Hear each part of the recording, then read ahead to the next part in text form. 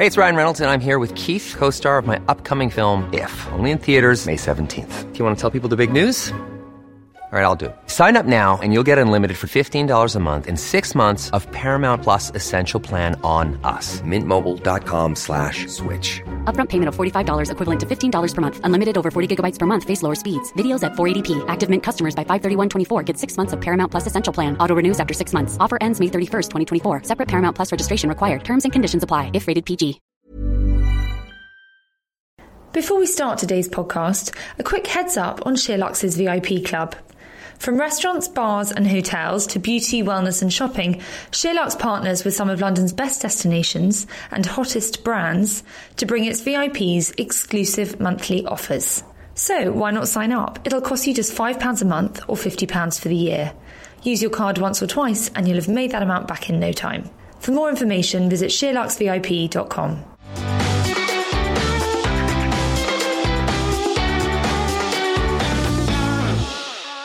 Born in Manchester, Zana Roberts-Rassi rose through the ranks at Marie Claire before emigrating to New York as fashion editor of their US edition.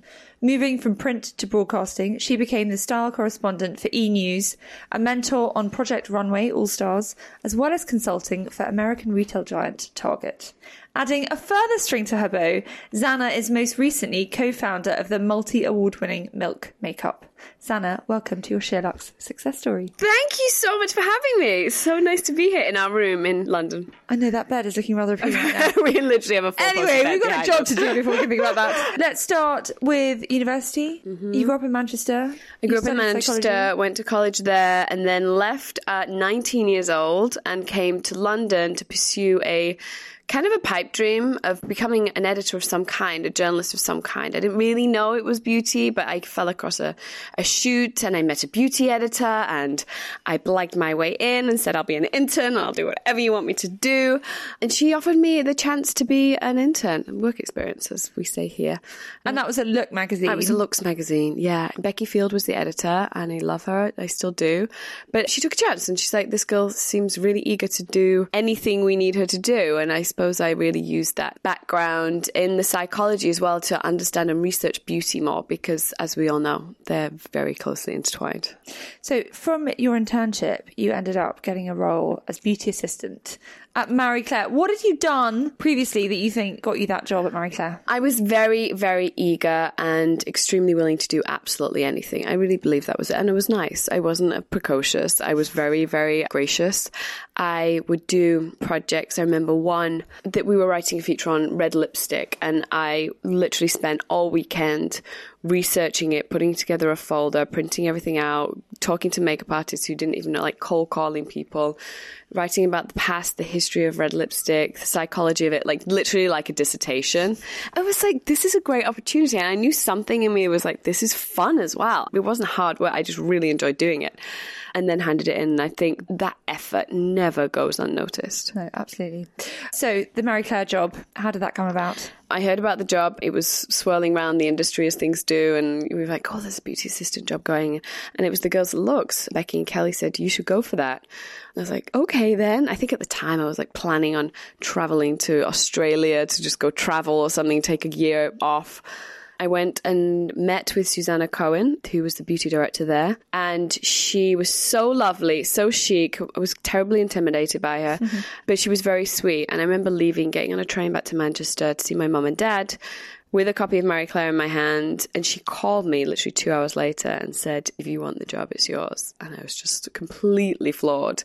It was like a dream come true that I didn't even know was a dream. And had fashion and beauty always been what you'd dreamt of doing? I was very interested. I was very eager. My mum worked in retail. My grandparents had a tailor's in Manchester. So I suppose it was in there somewhere. And I used to always pore over my mum's Vogues, which she kept absolutely every single one of them. But I was just interested in reading and then imparting information and learning and researching and then imparting information in some way, shape or form. So the editorial in the magazine came quite naturally.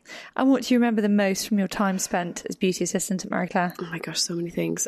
Going to your first launch, you could be there in a room full of really established beauty editors, and say it was one that Susanna couldn't attend. So I'd be there and it would be in a beautiful hotel room and all these fabulous people and delicious snacks and champagne. And I'd be sat there going, what's the story in this? What's the story I can take back for Susanna? Like, always looking for the angle. Yeah, I suppose that came quite naturally early on because it was like, how's this going to be interesting to the person reading the magazine? And that stayed with you? Absolutely. Until today, it's like, even if I'm doing a segment on TV, like, what's the angle for the viewer? If I'm doing something in makeup, what's the takeaway for her? It's not just about what we can sell. Absolutely. So, beauty assistant at Marie Claire to fashion editor in the US edition of Marie Claire. Yes. Did you go literally from beauty assistant to fashion editor? I went from beauty assistant and over 5.5 years made my way up to acting beauty director. So it was quite a speedy climb, but so inspiring, so formative for everything that I went to do there on after. You know, I learned about, obviously, writing. I learned about everything in beauty. I learned all the big players in the industry. I learned how to style a shoot. I learned how to call in clothes. I learned how to book a photographer, all this production side. So it was the best schooling anyone could have ever wished for. I didn't realize at the time, only when I moved, I was like, oh, wow, I know a thing or two. And how easy was it to go from beauty to fashion? Well, when I was doing beauty, we're in the days of, 10 pages of beauty, and I would always style them in a fashion way. So you'd have a crazy, amazing neon eye makeup, and then there would be lots of fashion accessories, tops. And so I was very interested in that side of it. And then as a beauty editor, I was styling covers as well. So I was styling celebrities. I remember Anne Hathaway. Early on in my career, I think it did David Beckham back in the day. I think that was one of my first big shoots.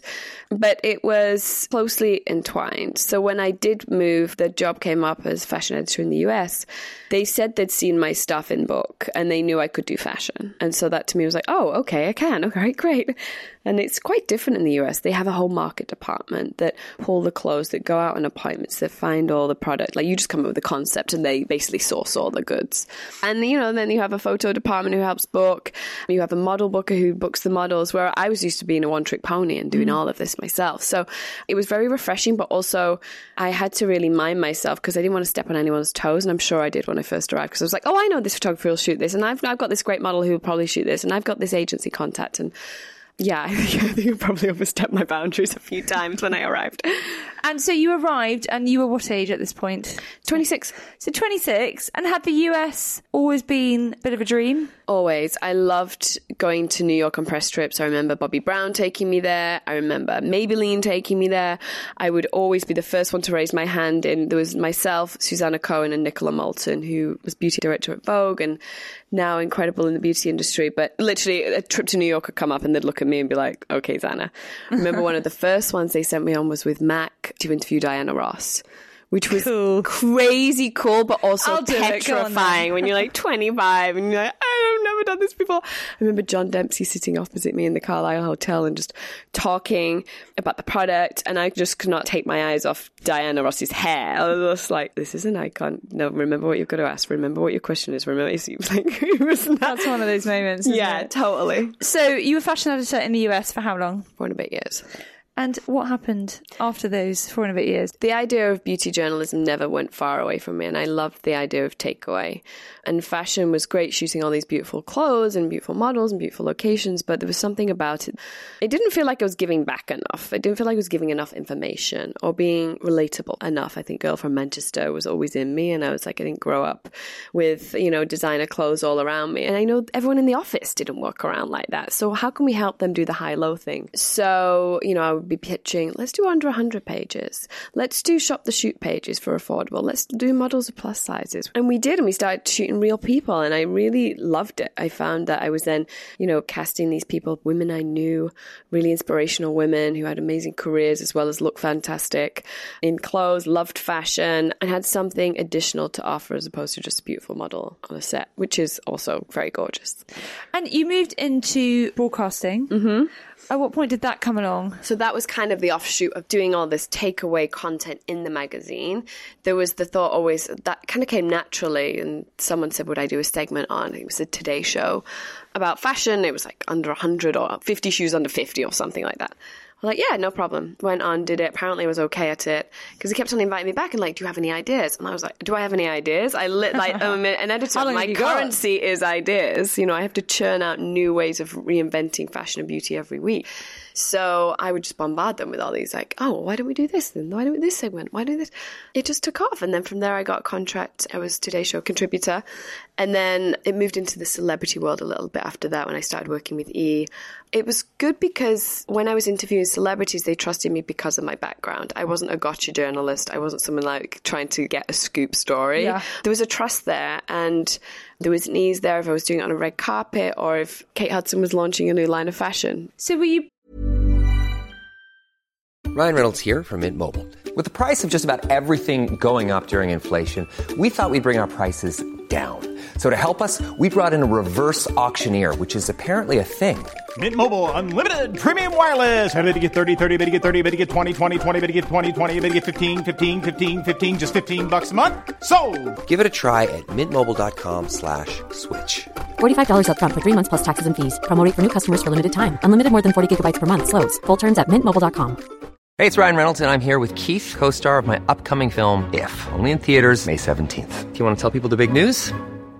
All right, I'll do it. Sign up now and you'll get unlimited for $15 a month and 6 months of Paramount Plus Essential Plan on us. mintmobile.com/switch. Upfront payment of $45 equivalent to $15 per month. Unlimited over 40 gigabytes per month. Face lower speeds. Videos at 480p. Active Mint customers by 531.24 get 6 months of Paramount Plus Essential Plan. Auto renews after 6 months. Offer ends May 31st, 2024. Separate Paramount Plus registration required. Terms and conditions apply if rated PG. Broadcasting at the same time as working for Marie Claire? I was, yes. And it was a lot because I was doing more and more for TV stuff. I would be called upon more and more to do that. But also my job at Marie Claire was growing at the same time. And I had a team and I had pages to fill and shoots to do. And there came the point where I was like, crap, I got to make a decision here. Maybe it's just time to transition my knowledge, my experience, my expertise into broadcasting because I really loved it. And it was something new and different. And how did the US respond to you? Because there are lots of Brits on TV in the US now. What was the response like to a girl from Manchester, in your words, on TV in the US? It was lovely. There's a definite point of an English accent will get you far, but then you have to have the goods, right? You have to have the personality, you have to have the knowledge, and everyone was so lovely. And I think maybe coming out of magazines, editorial, into this TV world, it was very nice, very sweet. So you closed the door, you left Marie Claire behind. I did. And embarked full-time on your broadcasting career. You won an Emmy. E! News, we won, and it was when I was contracted with them, so it was for all of our coverage, and we won an Emmy, yeah. I mean, was that a pivotal moment in your career, it's being funny. linked to that? I mean, you get told, and then we're all like, woo, great celebration. I'm in New York, so the office is in LA, so I think the big celebration really happened there. And then all of a sudden you just get the certificate in the mail, and I'm like, oh my gosh, I think I probably should frame this. Incredible. Yeah, incredible. Great. So you left Marie Claire in 2012 to focus full-time on broadcasting. And it was then another 4 years until you launched Milk. Mm-hmm. Tell us about that 4-year period. What were you doing? Oh, so it was a lot of TV stuff and a lot of freelance styling. So I would work with an agency, The Wall Group, and they would basically farm me out on shoots, and I would be a stylist to start with, then move more into the creative direction role because being an editor, you're art directing as well, you're picking the teams. So I would consult for brands. I worked a lot with Victoria's Secret back in the day when they were kind of changing their magazine, their catalogue, the classic catalogue, into more of an editorial format. So I helped them turn that into a magazine. And then I subsequently worked with Target. I love them so much. They're a great client. I style all their TV commercials. I style all their print, all their digital. Yeah, I style like up front of each season. So then those looks then trickle down on all the different platforms. Well, that's where time you've got. Oh my gosh. So 2016, Milk. Mm-hmm. You'd met your husband in... I'd met him before any of this happened. I met him when I was still in London as a beauty editor. And then we did 2 years transatlantic, and then I moved to New York. So for people who are listening who aren't familiar with Milk Studios, tell us exactly what the concept is, what the business is. Totally. So Milk Studios was built 23 years ago in the meatpacking downtown New York. It was essentially a photographic studio. So everyone from, Patrick Damascellia was shooting there, from Vogue magazines to Victoria's Secret campaigns to all the biggest and the best in the industry back then. Calvin Klein would do his show there. It was a real hub. Since then, it's grown into this creative community that really lives there. So it's kind of a melting pot of celebrities, musicians, artists. And it's just such a great moment. It's like everyone's finished the shoot, so we're all having a beer, drink, whatever, and just chatting. And it's a great creative community. And then downstairs at Milk is the gallery where we show the most incredible photography exhibitions. So it could be Sam Haskins, or it could be Alexei Lubomirsky we just did, or it could be an up-and-comer like Next Gen. We're big about supporting the next generation of talent. And then downstairs below that, which is my favorite part, is the Jam Room. So this was built by Russi and the team at Milk for the employees, really, because a lot of them played instruments. They're all really cool dudes and girls, like, hanging out. And they're like, let's go jam out in this jam room. It's turned into the hottest spot in New York. I mean, you can't just go and have a party there, but it's basically, it's completely tagged. It's got all drums, guitars, the whole kit. Bands play down there, like ASAP's performed down there. Gary Clark Jr.'s performed down there. Patti Smith used to record down there. Poppy had her birthday there the other day. It's just nuts. It's such, it's like an underground hidden thing. So Rassi is your husband. He founded Milk, created Milk. Yep. And together you created Milk Beauty. There was myself, Russi, and our two co-founders, Georgie Greville, who's a creative director, and Diana Ruth, who creates all the magical products you see. She basically turns all our nuts ideas into tangible products. And who came up with the concept? Russi and I were talking about makeup back when I was a beauty editor, so 12 years ago. We would email about it. I'd laugh about it, saying, you need something like this. He knew he would want to do some kind of consumer product, but he didn't want to do a studio line. He didn't want it to be like a MAC, I suppose, in a way. He did a lot of work with MAC, and John Dempsey was incredible with us, and he's been an amazing mentor. But we always knew we had this community, and they were very cultural, creative, street style based. So it wasn't really about high fashion, and it wasn't really about beauty. It was just about makeup and fun and self-expression and how you can live your look and how you do makeup in a quirky way. Like, we'd see all the different looks coming in. It was like one girl with yellow eyebrows, another girl with like tats all over her body, someone else with a crazy red lipstick. And it was so playful. And we just realized we had like a walking Pinterest page of ideas for makeup. Every single person had a different vibe. So it was really street style of beauty that we then applied. And we had obviously Milk community to back it. So you went out and got these other two co-founders to join you. And this was in 2016. All this started, I want to say, it's 2014. And Georgie has been at Milk from the get-go. She's an OG Milk girl. And Diana joined just after we'd pitched to Sephora, because we pitched this great idea. Georgie, myself, and Russi flew to San Francisco, went to Sephora, had this great idea, a deck, loads of passion and enthusiasm. And no samples? And no product. No product? Not one. To Sephora, no product? I mean, they realized that we were talking about this white space that they wanted to tap into, though. They realized they were very smart, and they realized we're talking about next generation. We're talking about clean beauty.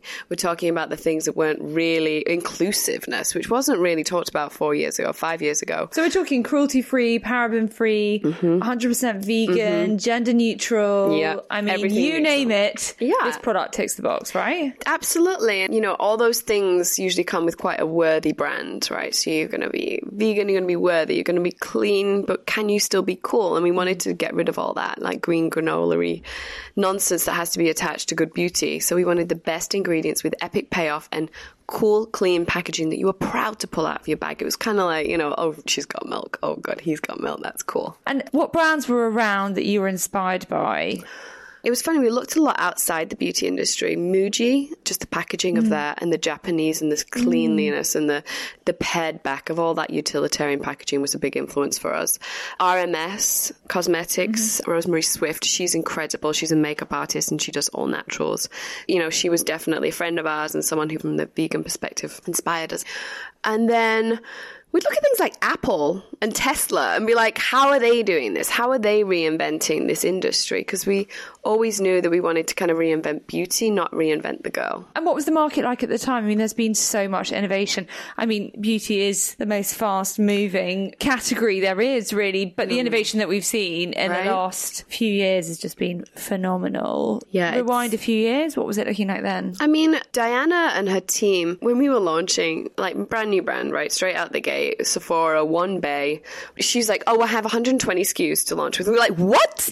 That's just ridiculous. Like, no new brand should come out of the gate with that many products. So we pared it back to 80, which is still crazy, but they have so many ideas. She's always somebody who's looked ahead. She did Bliss Cosmetics, she did Hard Candy, she was involved in a lot of like the Marc Jacobs stuff, and she's never one to settle for anything that already exists.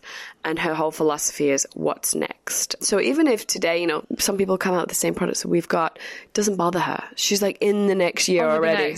She's like, oh, well, I was working on that 2 years ago.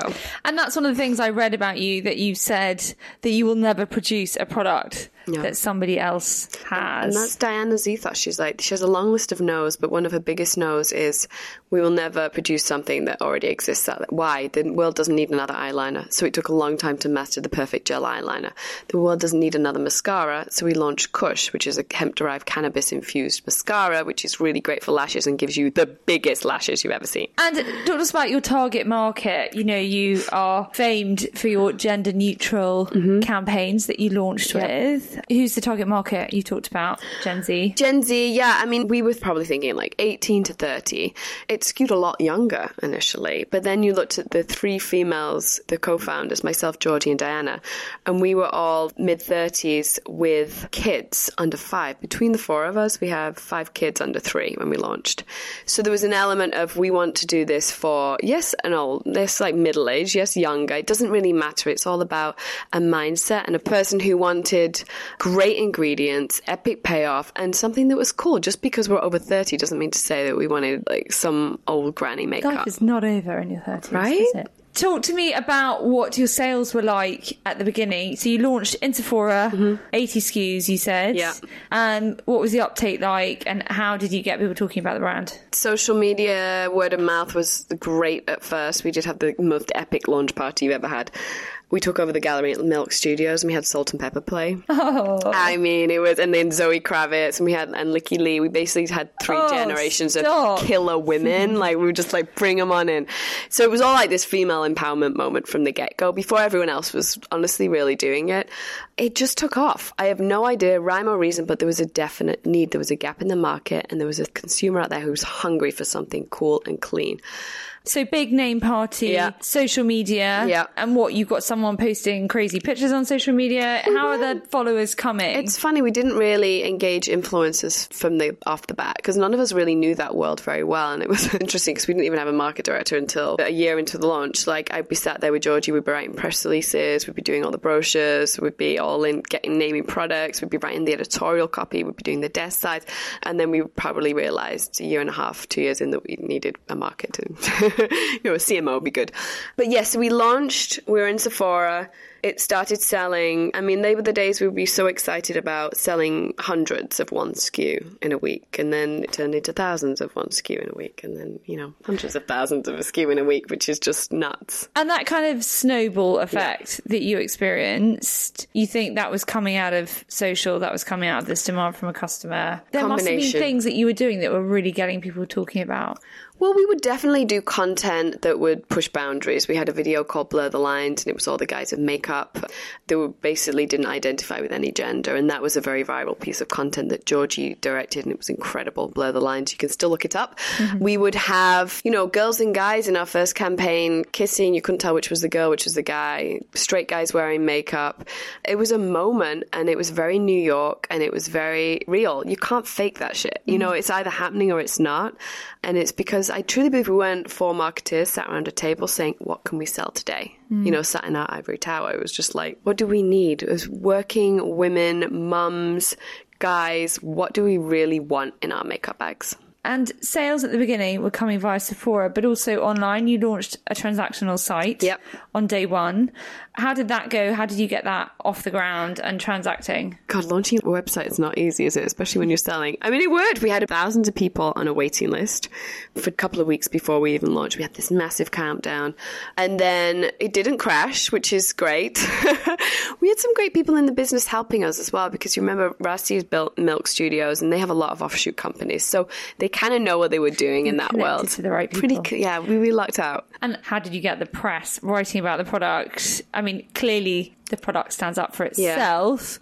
And you've got the background to know what to do and how to speak to them. But was that an easy piece of the puzzle? It sounds like it's kind of the dream. The press was the easiest because I obviously, like you said, I knew that we were very well connected. We were kind of beloved. Milk Studios was known. The products were eminently photographable, like so beautiful to look at. So people wanted to shoot them for their digital publications or in book. And we were trusted. We had integrity, and we still do. And that's something that's extremely important. And who are your big competitors today? say? I don't know. I mean, if you ask Diana and Rossi this and Georgie, they'll be like, we don't even look outside. We're like charging ahead. You know, they just see the next. I mean, there's so many great brands out there today. I love Glossier. I love RMS.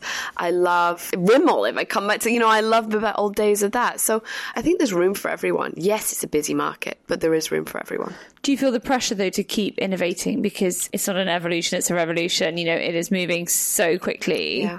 Do you feel like you can't stand still for a minute? For Diana and her team, no, they can't. They are so nimble with launches, but then they're also working on long lead launches. So they'll be working on something they're going to drop in 6 months' time, 2 months' time, and then 2 years down the line. You know, what's the next iteration of whatever? It's the growth of a product's incremental in many ways, but then if you want to launch those like blinding, brand new, zero to hero products like Kush Mascara, it takes a lot of planning, it takes a lot of foresight, and it takes people who are really smart and know what they're doing. Yeah. And obviously innovation is key, but you also need to build up your kind of cult products, don't you? What are those products that are driving the big bulk of sales? And if you haven't explored Milk Beauty yet and you were going to say, right, these are the ones that everyone, you know. I would say Kush Mascara, try it. It contains hemp-derived cannabis oil, as I said, and it is super nourishing for your lashes, but it gives them really high, pun intended, volume. It contains hemp-derived cannabis oil instead of beeswax because we're a vegan brand, so we would never put beeswax as a binding agent in a mascara like most brands do. I would also say try our sticks. So lip and cheeks are the best. There's 6 shades right now, and they are easy to go in the bag. Huge fills of delicious mango and avocado butters, and they're all blush sticks. Pop them on the cheeks, lips, eyes, you name it. And a third one would be, for me personally, Flex Concealer. It is a concealer that actually bends with your face. So as the day goes on, it doesn't sit in any fine lines. It keeps on moving. We call it Band-Aid technology in America. It's a bestseller for a good reason. It contains marshmallow root, gives it this springy texture. So you pop it on and it just stays on. You know, it doesn't seep in. And it also contains chamomile. So if you've got any blemishes, zits, spots, pop that on and it'll calm them. Sounds great. Talk to me about the success of your multitasking products. We read about them a lot at the moment. Yeah. We live in a very fast-paced world. Women want to simplify everything in life without sacrificing. So multi-purpose products that actually work are so important to us. The sticks, the rollerball pens, things that you can just throw in your bag and go. You don't want stuff that's going to break in the bottom of your bag. We have a sunshine oil, which is like a rollerball click pen, which is actually made from a diabetic's pen. The idea of the same thing came from the packaging of that. So it's got glass rollerball, but plastic container, 7 natural essential oils. You can take it anywhere with you. It's not going to smash in your bag, and it's just like the perfect on the go. So things like that component was built in. I like to call it beautility. So it's beauty meets utility. So it's very utilitarian in look, in texture, and in feel and efficacy. Talk to me a bit more about the size of the business, the structure of the business, you know, how you're coping with the expansion. I mean, to say this has happened quickly is an understatement. You're based in New York. Mm-hmm. Your customers are in the UK, in the US, but presumably all over the world. Yeah, they are, and it's growing rapidly. We launched in the UK at the beginning of this year, January. We did a pop-up in Covent Garden. We had 5,000 people through the door of those 2 days. We had a 17,000 person wait list at Cult Beauty, where we're sold here in the UK, and a 500 person line outside the store the morning we actually opened. Like, literally, my husband and I walked around the corner in Covent Garden to see this line wrap around the block a few times. We both burst into tears. We're like, this is a dream. I can't believe this is happening. But it goes back to your idea of like the cult product. And on the back of that success, obviously we want to launch Europe, and it will be coming the end of the year. So at the moment, you have offices in New York, offices in London, and Europe is next. We have New York as our HQ, and we have London here. We have our amazing beauty PR here, Beauty Scene, and Europe's next. Yeah, my gosh, it's a lot to do. And how big is the core team? How big is the head office 75 team? Right now. And that's including our field team. So they're literally the boots on the street who are at all the Sephoras, and they're teaching all of the beauty assistants in Sephora all about the brand, and they travel the country. And what does the future for Milk look like? Is it just lots more makeup product innovation? Is it skincare? Is it so much, right? No limits. That's the thing. There are no limits. I never say no to anything. But right now we're focusing obviously on ingredient stories, great, good, clean makeup that has epic payoff. And also infusing skincare with makeup, that's something that's always been very dear to us. You know, you look at the ingredients and it's always about mango butters, avocado butters, delicious rices. We've just launching marshmallow. Like, it almost like sound edible, but it's very important to us that those ingredients also have skincare benefits. There's no silicones, there's no dimethicones, that we're completely vegan. We never want to do anything for your skin that's bad. It's only good stuff. And that is the future of skincare. It's the future of makeup, and the two combined is going to be a hybrid moment. What have been the moments that you've been the most proud of in the Milk Beauty journey, other than the queue around the block? That was a pretty epic moment. That was... What have been the moments when you've gone, wow, this is mega exciting, this is going to make it? From the moment, you know, you have a grand opening party in the gallery at Milk and you see Salt and Pepper and Spinderella, that's epic. Then you go to Sephora in Ohio and I'm talking to a girl at a gondola who's saying she lives by Milk Makeup Highlighter and Lit. That to me is so special. That's as special as seeing, you know, 500 people line up around the block, because those moments with those real people, or you're just in a toilet and someone pulls out a Milk makeup product, I'm literally drawn to tears every time I see it. Or people writing, DMing. I got a handwritten note the other day from a student, and that to me is the most fulfilling part, and you're actually helping real people every single day. Talk to me about you as a mother, as a wife, and busy. Here you are in London, away from your family. How are you managing it all? I mean, I know you've had a busy life, a successful career, but the pace of this, it must have come as a bit of a shock. It's busy, yeah. You know that you're only as good as the people you surround yourself with, and we have obviously two amazing girls, Rumi and Juno, and their 5-year-old twins. We launched Milk Makeup when they were 1. It was a hell of a year. But it's about having a great team. We've got an amazing nanny who you don't realize how much you rely on. The idea that they walk in at 8 a.m. every day, I will never take that for granted, because that makes me be able to travel to New York, to travel to England, to travel around the world, to go to work all day and not worry. I mean, that is just priceless. The kids are amazing. I mean, you know, I wish it was very zen and we all like hang out together all the time, but it's chaos. It's nuts. Like, there's always a suitcase in the hallway. One of us is leaving, one of us is coming. Right now, Rossi's in Vegas doing a whole thing for Sephora. I'm here. It's hectic. It's mad. You've just got to go with it. As long as you're present when you're with the kids and present when you're in present company, I think that's the best we can do. And advice to people wanting to get into the beauty world, budding entrepreneurs? Have a very clear point of view. If you're thinking about being even a makeup artist or developing a product line, get in for the right reasons, know your stuff, research, work in the industry first, like really understand. If you want a long-standing career in this industry, you have to have done your time, the 10,000 hour rule. Right? You know, you're only as good as when you've done the 10,000 hours, and that's when you become a professional. And I think there are so many amazing opportunities in beauty now, from social media, be it on the other side of the camera, the podcasts, the content we create online, creating a brand, helping people in a store put their makeup like this. It's amazing how much information and help there is out there now in the beauty world. So there's many different avenues is probably what I'm saying. And I mean, people always say there's no such thing as an overnight success. What's gone wrong? What have you learned along the way? What would you do differently if you had your time again, starting with Milk? So it definitely wasn't an overnight success, because Rossi built Milk 23 years ago, and the whole thing was built around that community and the trust and the creativity and the vibe that is there, and Milk wouldn't exist without that. So to say it's overnight would be a disservice to him and his amazing Milk team, because they've worked so hard at Milk Studios, and it is really an epic place to be. What have we done wrong, or what would we do differently? I don't know. I really don't know. I mean, you just live and learn. There's not one thing that I personally would change about it. Yeah, we've made some mistakes. Yeah, we've launched some things. We're like, oh gosh, why did we do that? Did that make sense in that order? You know, we've jumped the gun a lot because we are from the industry. So we've kind of like skipped out the basics almost. But all that is live and learn. And those things just make you bigger, better, bolder, stronger. Just before we finish, and while I've got you, what are the 3 beauty rules you live by? You should not have to sacrifice to simplify, meaning you don't need a complex routine to look great and use great things. Always find a steady surface to put an eyeliner on, and live your look. Create the look that works for you, not the look that you see hundreds of thousands of other people doing on Instagram. Too true. Zana, thank you so much. Thank you. Such a treat to see you. What fun to chat to you. And God, what a story. I mean, it's phenomenal. I personally can't wait to see what the future holds for Milk Beauty. We will be watching with great interest. Thank you so much. Well, thank you so much.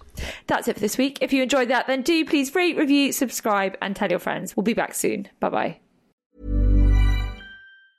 Even when we're on a budget, we still deserve nice things. Quince is a place to scoop up stunning high-end goods for 50 to 80% less than similar brands. They have buttery soft cashmere sweaters starting at $50, luxurious Italian leather bags, and so much more. Plus, Quince only works with factories that use safe, ethical, and responsible manufacturing. Get the high-end goods you'll love without the high price tag with Quince. Go to quince.com/style for free shipping and 365-day returns.